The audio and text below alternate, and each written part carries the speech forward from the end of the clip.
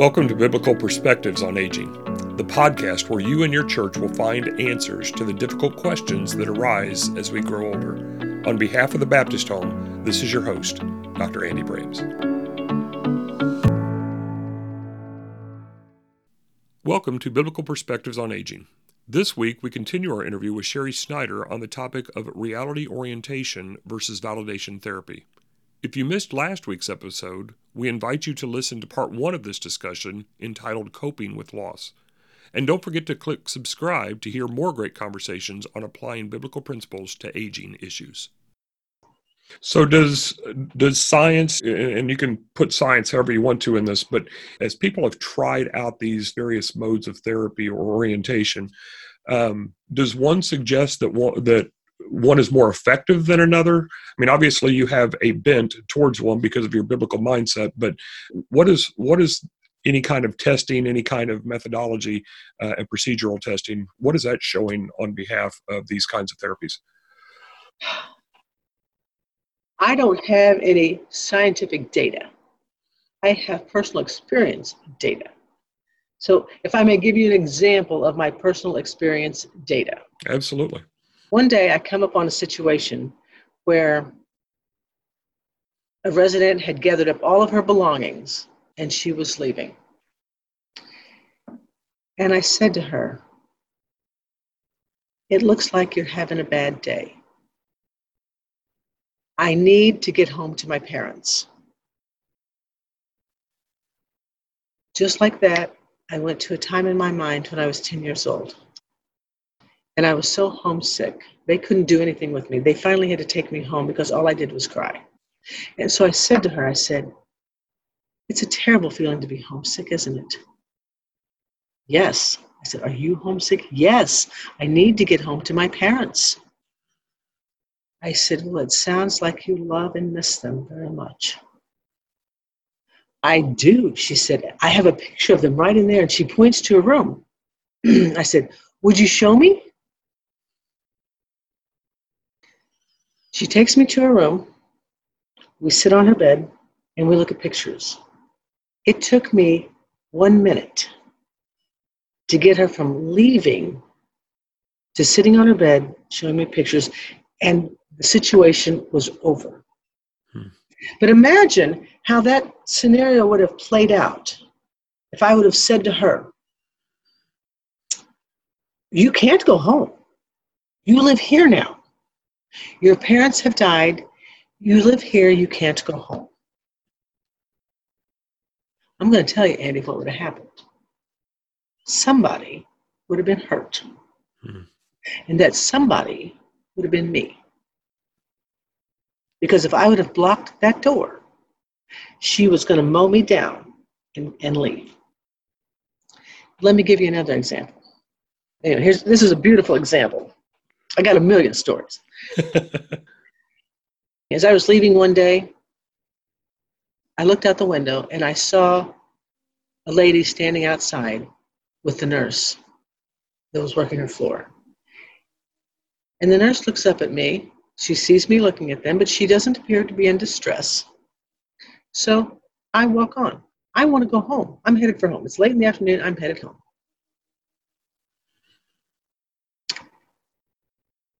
And as I passed by the door that they had gone out, I just felt this tugging that I need to go outside.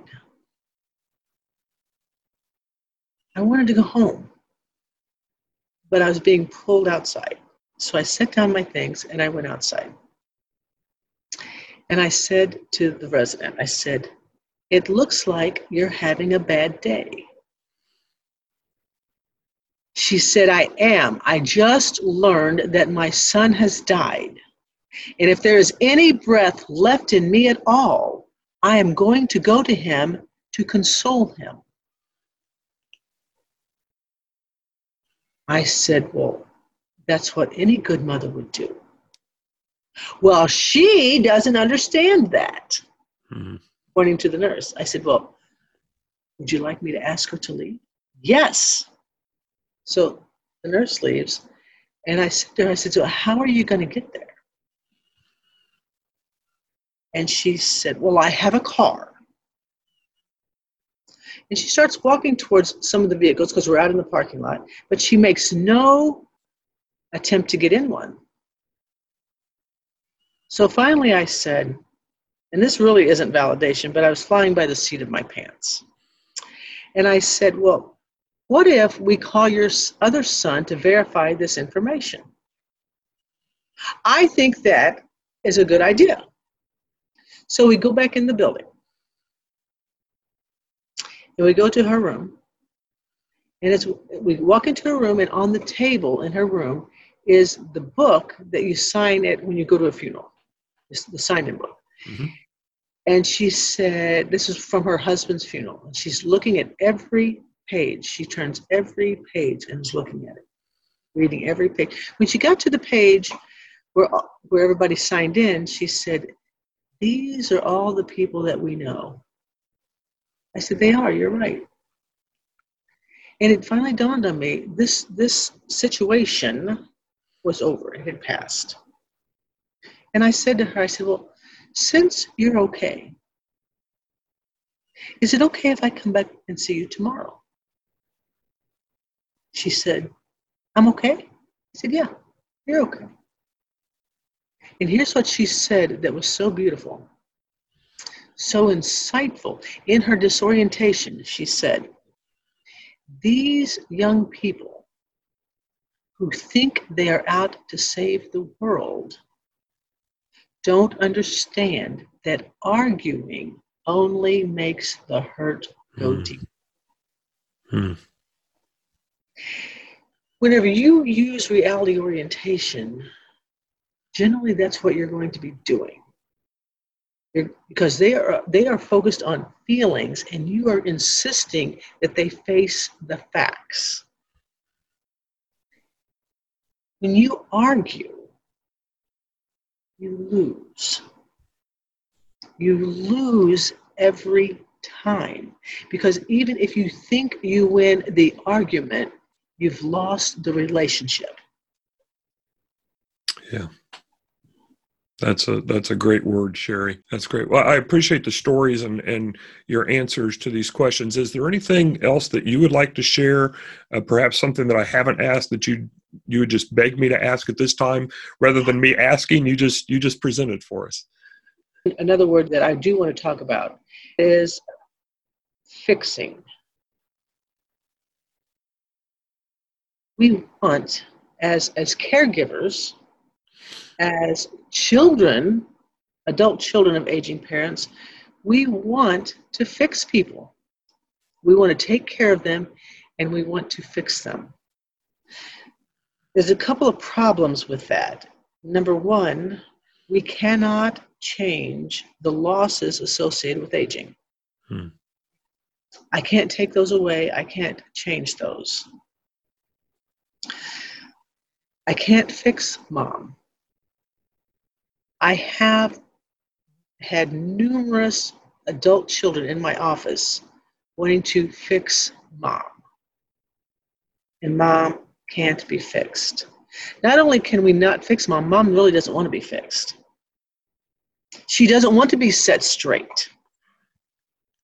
You know, what she wants her feelings to be acknowledged. She doesn't realize she needs to be fixed. Right. She doesn't know. She doesn't realize she needs to be fixed. She doesn't want to be fixed. She wants to be accepted and understood. Yes. Is there anything else that you want to ask me? Anything that you think needs more clarification or? Sherry, I think this has been helpful for me. I mean, I've been a pastor for many years, but like your brother, not your engineering brother, not with that IQ, but the analytical mind that both of your brothers seem to have, that's in my nature. So, you know, I've learned by trial and error. Thankfully, the Lord has allowed me to learn with people who don't have dementia, and I've been able to put, you know, kind of transfer that into an idea. But as far as the idea of reality orientation, I see that on the nursing homes, the residential centers and stuff that I go into. I see those boards, you know, right on yes, the hallway, yeah, everywhere, and I didn't understand the purpose of it. And they don't, you know, the residents, they don't care. Right. They don't care what today is. If they don't ask me what today is, I don't tell them what today is. I figure they don't want to know. There you go. Yeah. Whatever they ask me, I tell them. I had a lady one time, I knew her my whole life. She always could call me by name, but she could not remember that her husband had died. And every now and then she would say, "Have you seen Lee?" I would say, "No, I haven't. It sounds like you miss him." "I do." And one day she asked me on her own, she said, "Have you seen Lee?" And I said, "No, I'm sorry, I haven't." And she said, "You know, did he pass?" And I said, "I am sorry to tell you, but yes, he did." And I thought her answer was beautiful when she said, "Well, you know, I know if he could have helped it, he wouldn't have done that." Because really what she's saying is we loved each other so much that if he could have helped it, he would still be here with me. I want to tell you another story. Please. I had a lady here. She lived to be 104. When she was 103, she was in the beauty shop. We were getting ready for her birthday party. She was in the beauty shop getting her hair done, and I was in there painting her fingernails. She never knew how old she was. She was a beautiful example of how our soul is ageless. And so while we were getting her ready in the beauty shop, I said, "Today is your birthday party. How old are you going to be on your birthday?" She said, 13. 13. Now, I could have said, "Oh, no, you're 103. Isn't that wonderful?" But I didn't do that. What I asked her was, "What do you like about being 13? Asking her that question did not say that she was 13. It didn't say she wasn't 13. I asked her, "What do you like about being 13?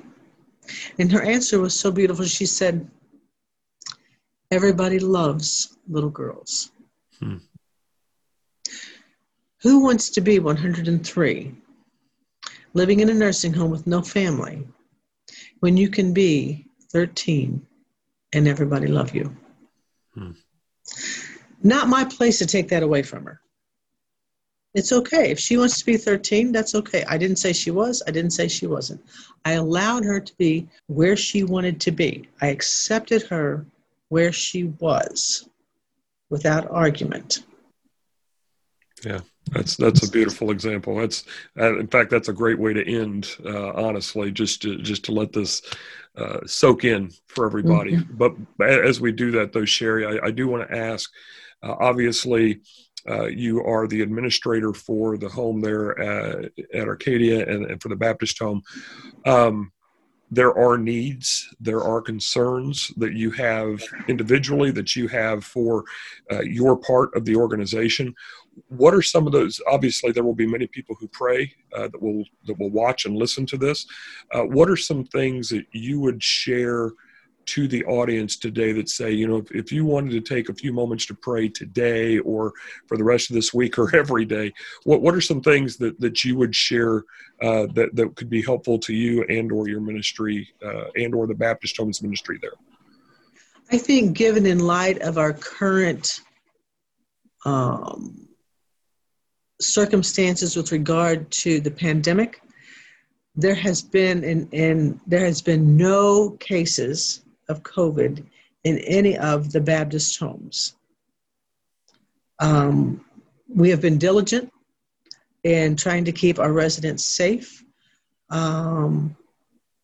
We have been praying for a hedge of protection around the Baptist home, around the residents, and around the staff. But we also have, as part of that, we have based on state guidelines and recommendations, we have limited access to our residents for their families. We are now allowing for visits on the porch with a barrier and distancing and masks, but they still cannot touch. Mm-hmm. And that is really difficult on residents and families, emotionally, physically. It's times are very difficult. And I would ask, that would be one area that I would ask for prayer, is that God continue to protect the Baptist home and the residents, that he would give families and residents a peace and an understanding and a sense of just the assurance, a sense of assurance that they would know that the residents, that their family is being cared for, and that, I wish it were different. And I appreciate the fact that they have all been cooperative in what we're trying to do, and they're all understanding in the way that we're trying to keep the residents, their families safe. But it's just very difficult, and that's probably the number one thing on my heart. Sherry, I do appreciate the time that you've taken today, and for the audience with the little glitch that we had, that'll you see a different background, and that's okay. Yes. we got the essence of this, and so Sherry, thank you for the Baptist Home hosting this podcast so that this message can get out to all of those, and maybe be an encouragement to those that might need care, those that might seek care. If they needed that, Sherry, just in closing, how can they get a hold of the Baptist Home? Or you said that you go around and check out the possibility of residents that have filled out an application. How does somebody get in touch with the Baptist Home to begin that process if they are interested? All of our information is on our website at www.thebaptisthome.org. Applications are there, phone numbers are there, emails are there. So that would probably be the easiest way to do that, or just to give us a call. Again, I field a lot of questions, not just about the Baptist Home, but about dealing with mom and issues of aging and how to cope with those things. So, if anybody that needs to talk about those kind of things, even if they're not interested in placement at the Baptist Home, I'm happy to do that. I do a lot of training outside of the Baptist Home. I do training in validation and other areas.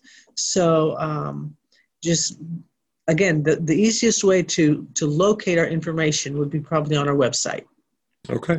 Well, thank you again very much, Sherry, and I'll look forward to getting to know you better in the future as well. Okay. Thank you very much, Andy. Bye. Bye-bye. Thank you for joining us for this interview today. The Baptist Home has provided Christ-like care to the aging since 1913. To learn more about the biblically informed resources and solutions provided by the Baptist Home, go to www.thebaptisthome, that's all one word, .org. Again, www.thebaptisthome.org. You will find links to previous podcasts, a growing number of church resources, and detailed information about residential and long-term care communities. Until next time, this is your host, Dr. Andy Brams, asking you to be a voice for the aging.